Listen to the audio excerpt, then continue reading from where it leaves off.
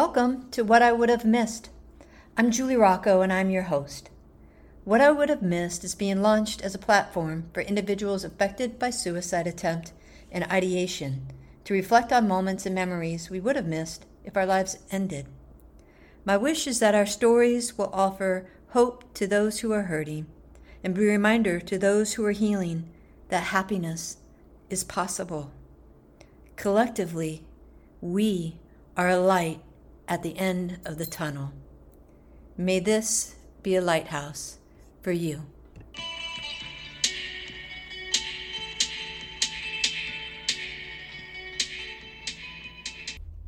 Hi, I want to close out 2022 with the final episode in the space of gratitude. I'm grateful you have joined the collective journey of what I would have missed and stepped onto the path of hope, healing, and happiness.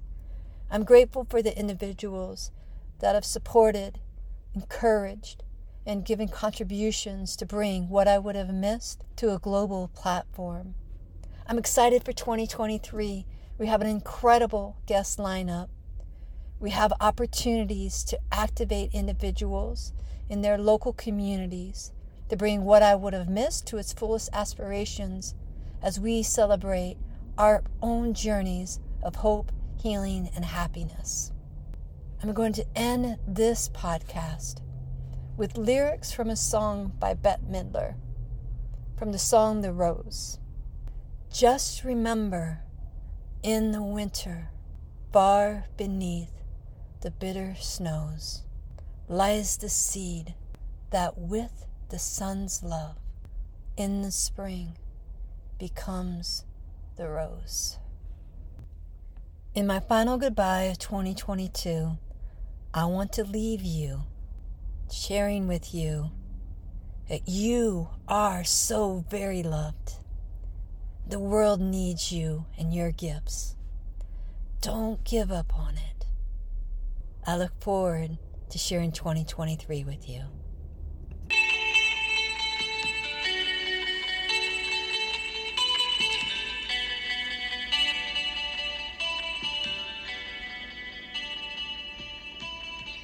I want to close out this podcast encouraging anyone who is hurting and considering harming yourself, please call 988 if you are in the United States. It is the National Suicide Lifeline. Again, that's 988. Also, please take a moment to load 988 into your phone. Research reveals this one simple act of storing the number in your phone can save a life. Encourage your family, friends, colleagues, and neighbors to do the same. If you are outside the United States, please take the time to become familiar with your local resources. If you would like to share your story or honor a loved one you have lost to suicide, please reach out to whatiwouldhavemissed.com or email me directly at whatiwouldhavemissed111@gmail.com. If you would like to financially support What I Would Have Missed, you may use these same forms of communication or directly Venmo support to @whatiwouldhavemissed.